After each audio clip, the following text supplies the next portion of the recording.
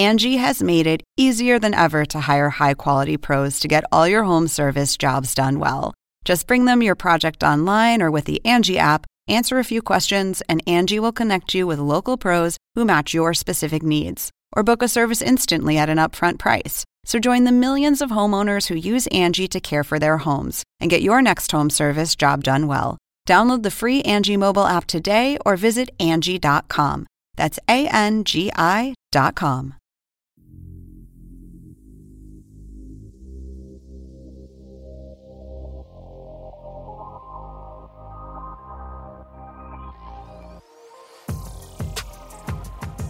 Welcome to another edition of the Hang Time Podcast. I'm your host, Sekou Smith, here in Atlanta. Blue Georgia, by the way, for anybody that was wondering. Look, we got a great NBA season shaping up already, just a few weeks in. All kinds of drama, storylines everywhere. Figured it was time that we tapped into our bubble resources, man. We got one of the original Bubble brothers on the podcast today, the Boston Globe's own Gary Washburn, the OG, as you young people like to say, one of the OGs covering the league. G. Wash, what's up, sir? I know you've been here and there, traveling, covering the league this year. Unlike a lot of people, not a lot of people are able to get out about with these teams, get into these arenas. So first and foremost, man, I'm curious what that's been like, being on the road, being in some of these other arenas, watching the Celtics and watching these other teams around the league operate in this weird coronavirus atmosphere. It's surreal, really. The atmosphere is different. You're not hearing the crowd cheers. You're not, when the home team makes a big play, it's only the bench that's clapping. It's surreal. And the piped in crowd noise. When I was in Detroit, they had like the Pistons dancers dancing in the aisles. And I'm sort of thinking to myself, who are they dancing for? Like, they ain't dancing for the player. Like, I'm sure they got to work too. So nothing against them working and dancing. But it was sort of like you can try to make it as much of a real life game experience as you want. But without fans, it's just so different. Some teams, the Celtics put their banners as a backdrop behind the basket. They dropped 8 of their 17 banners. Detroit has taped like national anthems and also like halftime shows and put it on. They brought the acts to the court and have them tape it. Like, teams are just trying to figure out the best way to make it an experience. And it's just so strange just to see, it's good basketball. You got to credit the guys for adjusting to playing without that atmosphere, without the noise. But it's just so different, man. I guess you got a luxury if you're Boston. You got so many banners, you could rotate them. You could kind of front on the visiting team and kind of show off. How have you noticed just in terms of the normal process that the team has? I was watching the game last night and noticing where the medical staff was and kind of how that setup is, that on-court setup, the scorers table and who's, sitting around there. Like, have you heard any feedback at all just about how different the process is for teams now and how much of an interruption to their normal way of doing business is this? Yeah, I think honestly they have more room on the bench. I mean, these guys can now walk around. When usually you're on the bench, you're sitting on the bench or guys kind of huddle at the end and stand and watch the game. Now, it's sort of like an NFL sideline in a sense. Guys can walk around. They can walk and ride the stationary bike. They can stretch over there. Like it's a lot of space now for them. Some guys are sitting kind of behind the basket. So for the players, in terms of like how they operate, I think they kind of like the comfort of it. I mean, let's be honest, Sekou, these guys are all 6'5", 6'6", and on the bench, they sitting all up on each other in a regular NBA game, an NBA setting, because, these bench seats are not huge. They're regular, normal chairs, right? But now with these new setups, the socially distanced setups, they're able to space out a little bit. Practice, obviously, I think is pretty normal because there's nobody attending practice. The games, I just think they've probably gotten used to just kind of being their own cheerleaders. You can hear things, obviously, as we did in the bubble. You can hear guys talking to each other, talking to the officials, guys arguing calls, lobbying for calls, players on the bench yelling at players on the court, all that encompassed. It's just a different experience. I don't want to say it's completely worse or terrible. It's just different. And I think everybody's going to embrace when fans are allowed back in the arena. But I think we do need to take advantage of the fact that this is kind of, we want a kind of an effect, a real life effect, a reality show kind of thing. This is it. Yeah. Yeah, this is definitely boiled down NBA. I felt like that in the bubble watching games, which I'm not going to lie to you. I enjoyed the games in the bubble, just the atmosphere, the scaled back atmosphere. You had family and friends over there and they're, kind of adjacent to where we were sitting. The baseline seats that we had, you had to, you know what I mean? So it was a very intimate setting just to watch the games. What I've been struck by, Gary, though, both in the bubble and now since we've restarted this season, is that the players have adjusted so well on the court. Like, we've had some blowouts, obviously, with the abbreviated offseason for some teams and just kind of the interrupted preseason that they had, abbreviated preseason they've had to get ready. But, I mean, the quality of play has been spectacular from some people. We have some unbelievable individual performances already to start this season. Some teams that we didn't expect a lot of playing well.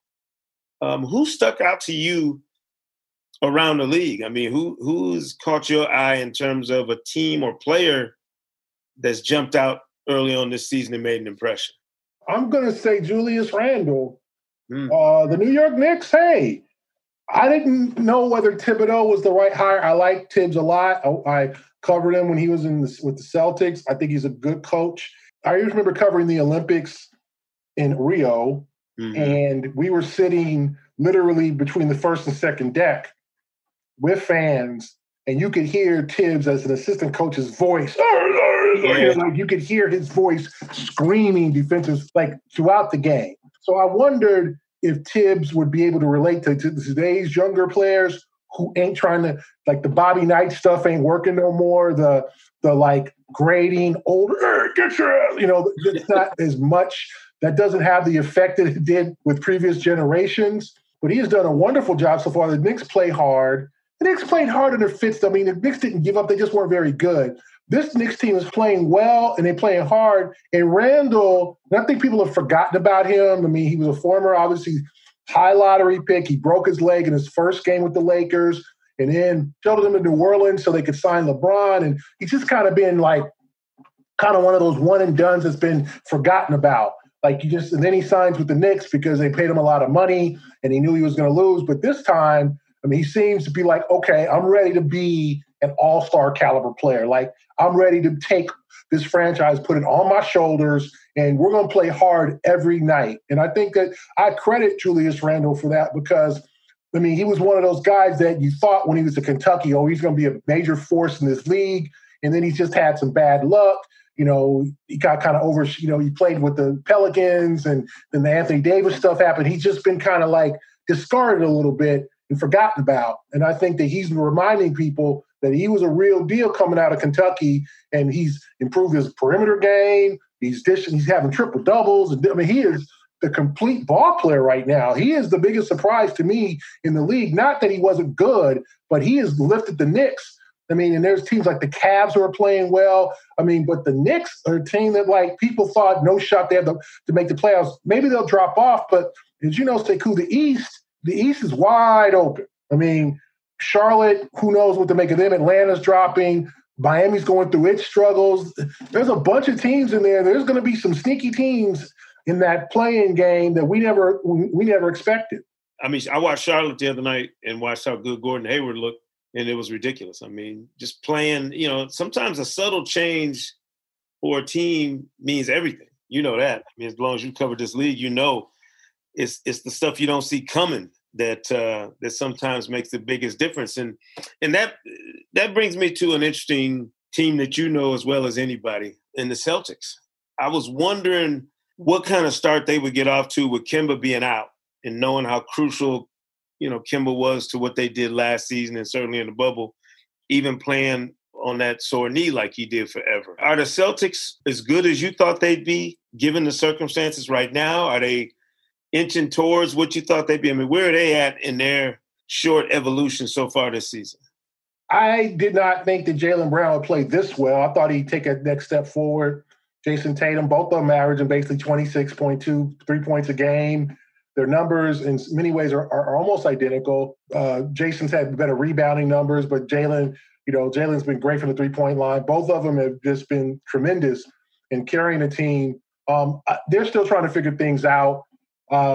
They essentially lost a 1-point game at Indiana and a 2-point game at Detroit where they basically missed their last 10 shots and didn't score. So they could be 8-1. If they execute down the stretch of 2 games, they're 8-1, which sounds really impressive, but I think they can get a lot better. And I think that players like Marcus Smart have sacrificed his offensive game and become more of a playmaker with Kemba out.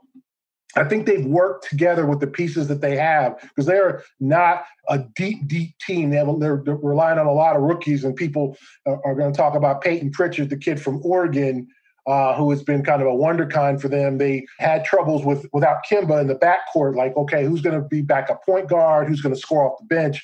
And Peyton Pritchard's been that kind of spark plug, and they brought in a guy you're familiar with in Jeff Teague, and he's been hurt the last couple games, but he's had his moments too. So I think there's a lot of room for improvement. They still have to figure out how to defend. They are not playing good defense this year. Detroit, I think 1-7 now, 1-6, but Detroit scored at will at times on them during those 2-game series they played. So they are where I thought they were. They can get a lot better. But I think for the East, considering that teams like Milwaukee and Miami and Brooklyn are struggling at times, I think that they're in a good spot.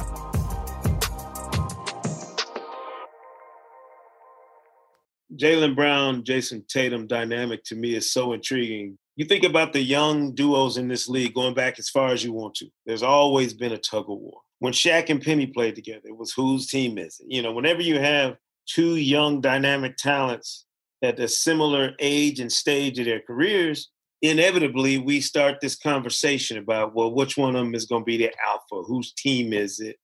Who's going to be the guy that takes the last shot? I know Jason Tatum is seen as the superior prospect, just if you're looking at the physical dimensions, the skill set, what they bring. But I feel like Jaylen Brown might be the more complete player at this time. Two-headed question for you. How have these guys avoided that periphery drama of whose team is it, who's the alpha dog? And where do you rate their games compared to one another? Complementary players, obviously. They clearly work together. But where do you rank their games in terms of who's maybe the more complete player right now? Well, first question, I think, honestly, Sekou, it might be kind of a logistics thing. Like, usually when you have a 2-man team and they're arguing, one of them's like the point guard, one of them gives the ball to the other, okay? And not that Kobe was a point guard, but Kobe was more of the playmaker, and he would, drive and then draw 2 defenders, then flip it to Shaq. Shaq dunks, or he would throw it in the post to Shaq. Shaq needed Kobe to get the ball, right? Penny had to get the ball to Shaq. Or it's the same with Simmons and Embiid. There's kind of like they rely on each other. Mm-hmm. And then it becomes, well, I'm the man because I'm the one who got to get you the ball. No, I'm the man because I'm the one who scores. Like, this situation ain't the case because they're essentially both wing players, okay? And they both can kind of run the offense at times. And they have a strange but very fruitful relationship. Like, they get along well. And I think the natural assumption, as I've written before, is that, you're raising young men in your home, and we we all think that quote unquote millennials are all alike. They all get along. They all like the same damn music. We all think that it's just us and then millennials. All y'all love Drake. All y'all love Cardi B. Like, they're all different. And these 2 dudes are different. Jason's a dad. Jason's a really mellow guy. Jalen's the guy who's already in the Players Association Executive Committee. He's he's an outspoken dude. But they have bonded greatly, and they respect each other's strengths and their similarities, and they also respect each other's differences. And I think that's rare. I wrote about that today. Like, they're good with being different, and they understand. And I think here's the key. They understand how important each other is to their own success.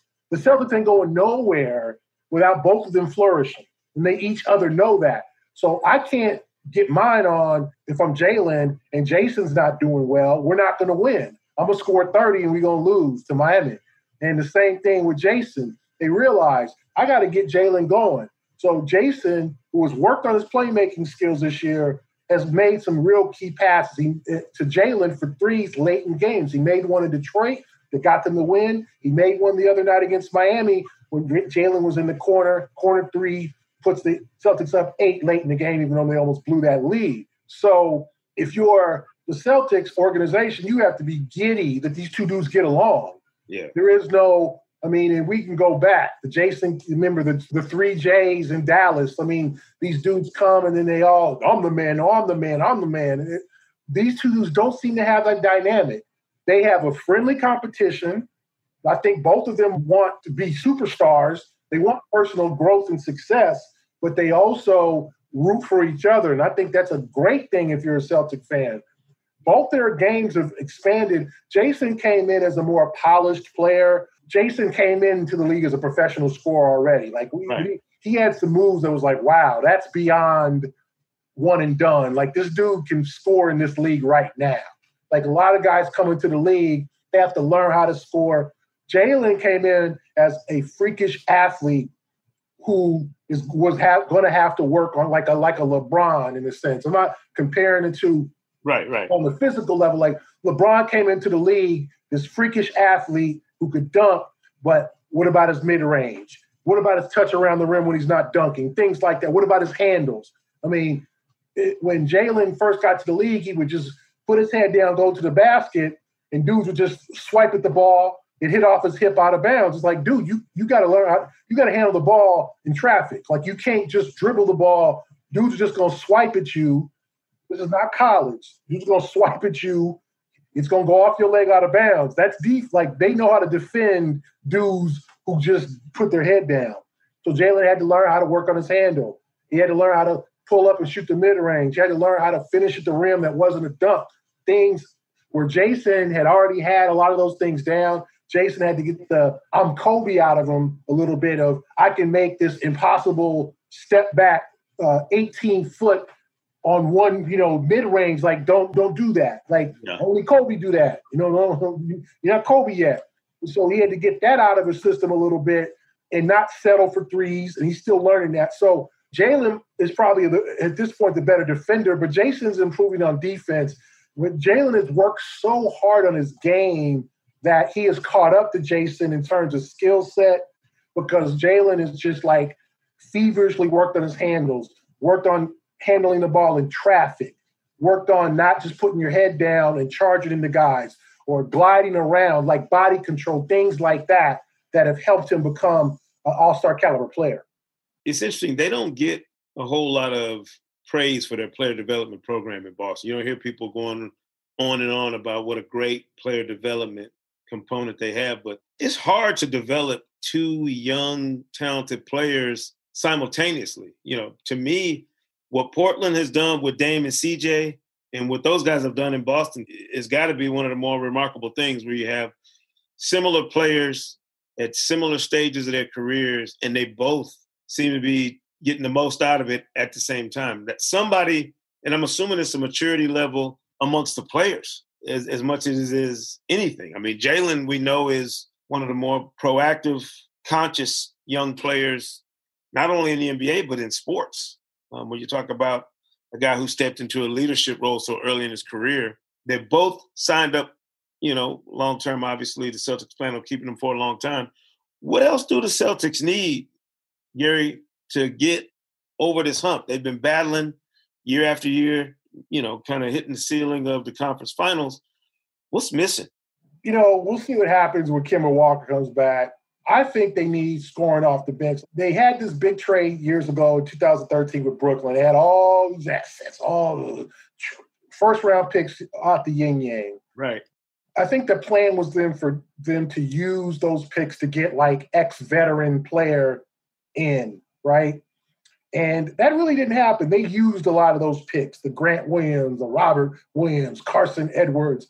He was on the first-round pick, but like a lot of these draft picks have been used. That 08 team, and everybody talks about the 08 team, but like the Eddie Houses and the James Posies and the PJ Browns, like they had gray-haired, gray-beard vets coming off the bench to help them. No, I got this, guys. Let me come in. I know my role. I know what to do. hey, we need 10 points and 8 the next, like, I'm going to bring that. And the Celtics really don't have that. Like, if you want to depend on Jeff Teague to do that, that's asking a lot of him at 32. He's capable every now and then. But they need, to me, more bench help. They need someone to come off the bench to give them scoring, because their bench at times suffers when they try to give Jaylen Brown or Jason Tatum a break. Then they're depending on guys like Marcus Smart, who, you know, you don't want to depend on him to be your primary scorer, although he's capable. You want him to be the Swiss Army knife. Right. Also, Sekou, they have this trade exception for $28 million, the Gordon Hayward deal. They're going to have to use that before the trade deadline, obviously. And they're going to observe who's going to be available in March, because there you can use that for a very big-time impact player, whether it be another shooting guard, someone, and you can go to a small lineup, because they're starting Daniel Tice and Tristan Thompson right now. That's a tough lineup to score, because basically you're not going to stretch the floor with Tristan. He's an in-the-paint guy. Tice has gotten better, but nobody's running out to cover Tice at the three-point line. So basically it clogs up the paint, and so you're depending on Smart, Jaylen, and Jason to do most of your scoring, and so it's making it a little difficult. So let's say you take out a Tice, bring him off the bench, and you bring in another wing, an impactful guy who's 6'6", 6'7", who can score. Then you've got literally, if you bring Kemba Walker back healthy, Walker, Brown, Tatum, scoring wing, and then Tristan Thompson to rebound. Hey, that might be a team that could get you over the top in the East. So I think it's kind of left to be determined, because of this trade exception, that they want to use and who that's going to be. You know, right now, people are like, well, they can get Aaron Gordon, or they can get LaMarcus Aldridge. Those teams are winning. You know, the Spurs are winning. DeMar DeRozan. Like, there's players out there who could be available, but right now the league is so wide open. And what's going to be interesting is, you know, Sekou, with this 10-team thing, the play-in thing, a lot of teams now are going to say, hey, we got a chance. Their owners are going to be, listen, we need some playoff money. If it's up to for 11 or 10, get into that 10. Do what you got to do to get into that play-in. So there might be a lot more buyers on the market than sellers. So because of the 2 additional teams that are going to be in this play-in, so who knows who's going to be available for that trade exception. But I think the Celtics need bench scoring, and they could use another productive wing who can score and take some pressure off Jaylen Brown and Jason Tatum. I mean, I think we're at a fascinating point in this kind of 2-year window, because I think that's how long it's going to take us, obviously, to get back to any sense of a normal NBA schedule. It just feels like there's an opening right now, kind of like what Miami did in the bubble. As you mentioned, the East is wide open for somebody that's willing to risk a little to go after it. I thought Miami did that, getting Jimmy Butler in free agency, and then adding Andre Iguodala and Jay Crowder the way they did. There's a similar opportunity for somebody this year to maybe leap into that space. G, I only got one last question for you. It's bubble related. As I mentioned at the outset, bubble brother to the nth degree. I need to know this, and you got to be honest. And I'm asking Chris Haynes and Mark Spears this the next time I talk to them. Are you still drinking bubbly water or not? Like, did you quench that thirst in the bubble? Yeah, did you let it go? Or are you shopping for bubbly water at home? Yeah, I honestly bought a 12-pack, man. Yeah, believe it or not, the strawberry. Yeah, man, we got conditioned to that stuff, man. That was like cigarettes in jail, man. We got hooked on that bubbly, man. That bubbly. It's not bubbly, it's bubbly. Yes, bubbly. I've been on a sparkling water expedition since we got bubble. I'm trying. I don't know what it is, but man, that got yeah. I mean, there were so many things so many bad habits we picked up in the bubble. But yeah, I was looking, I was like, oh, they sell this on the outside. Oh, wow. Let me buy it. I was in the grocery store. Yeah, bought a 12-pack. Yep, I'm guilty as charged, man. Good to know. I'm good to know I'm not the only one still sneaking bubbly waters, man. That's good to know. Gary Washburn of the Boston Globe, appreciate you taking some time. I know it's a busy time for you, especially on the road. Like I said, you got to check him out on the Boston Globe. Globe.com is where you can catch up with all his work. Obviously on social media, bringing it to you like nobody else. Appreciate you, G. Wash. Appreciate it. Just say cool. Thank you. Yes, sir. Holla at you, brother. We appreciate y'all joining us here on the Hang Time Podcast. We'll be back again Monday. All the latest information, storylines, everything you need around the NBA. So we'll see you here next time.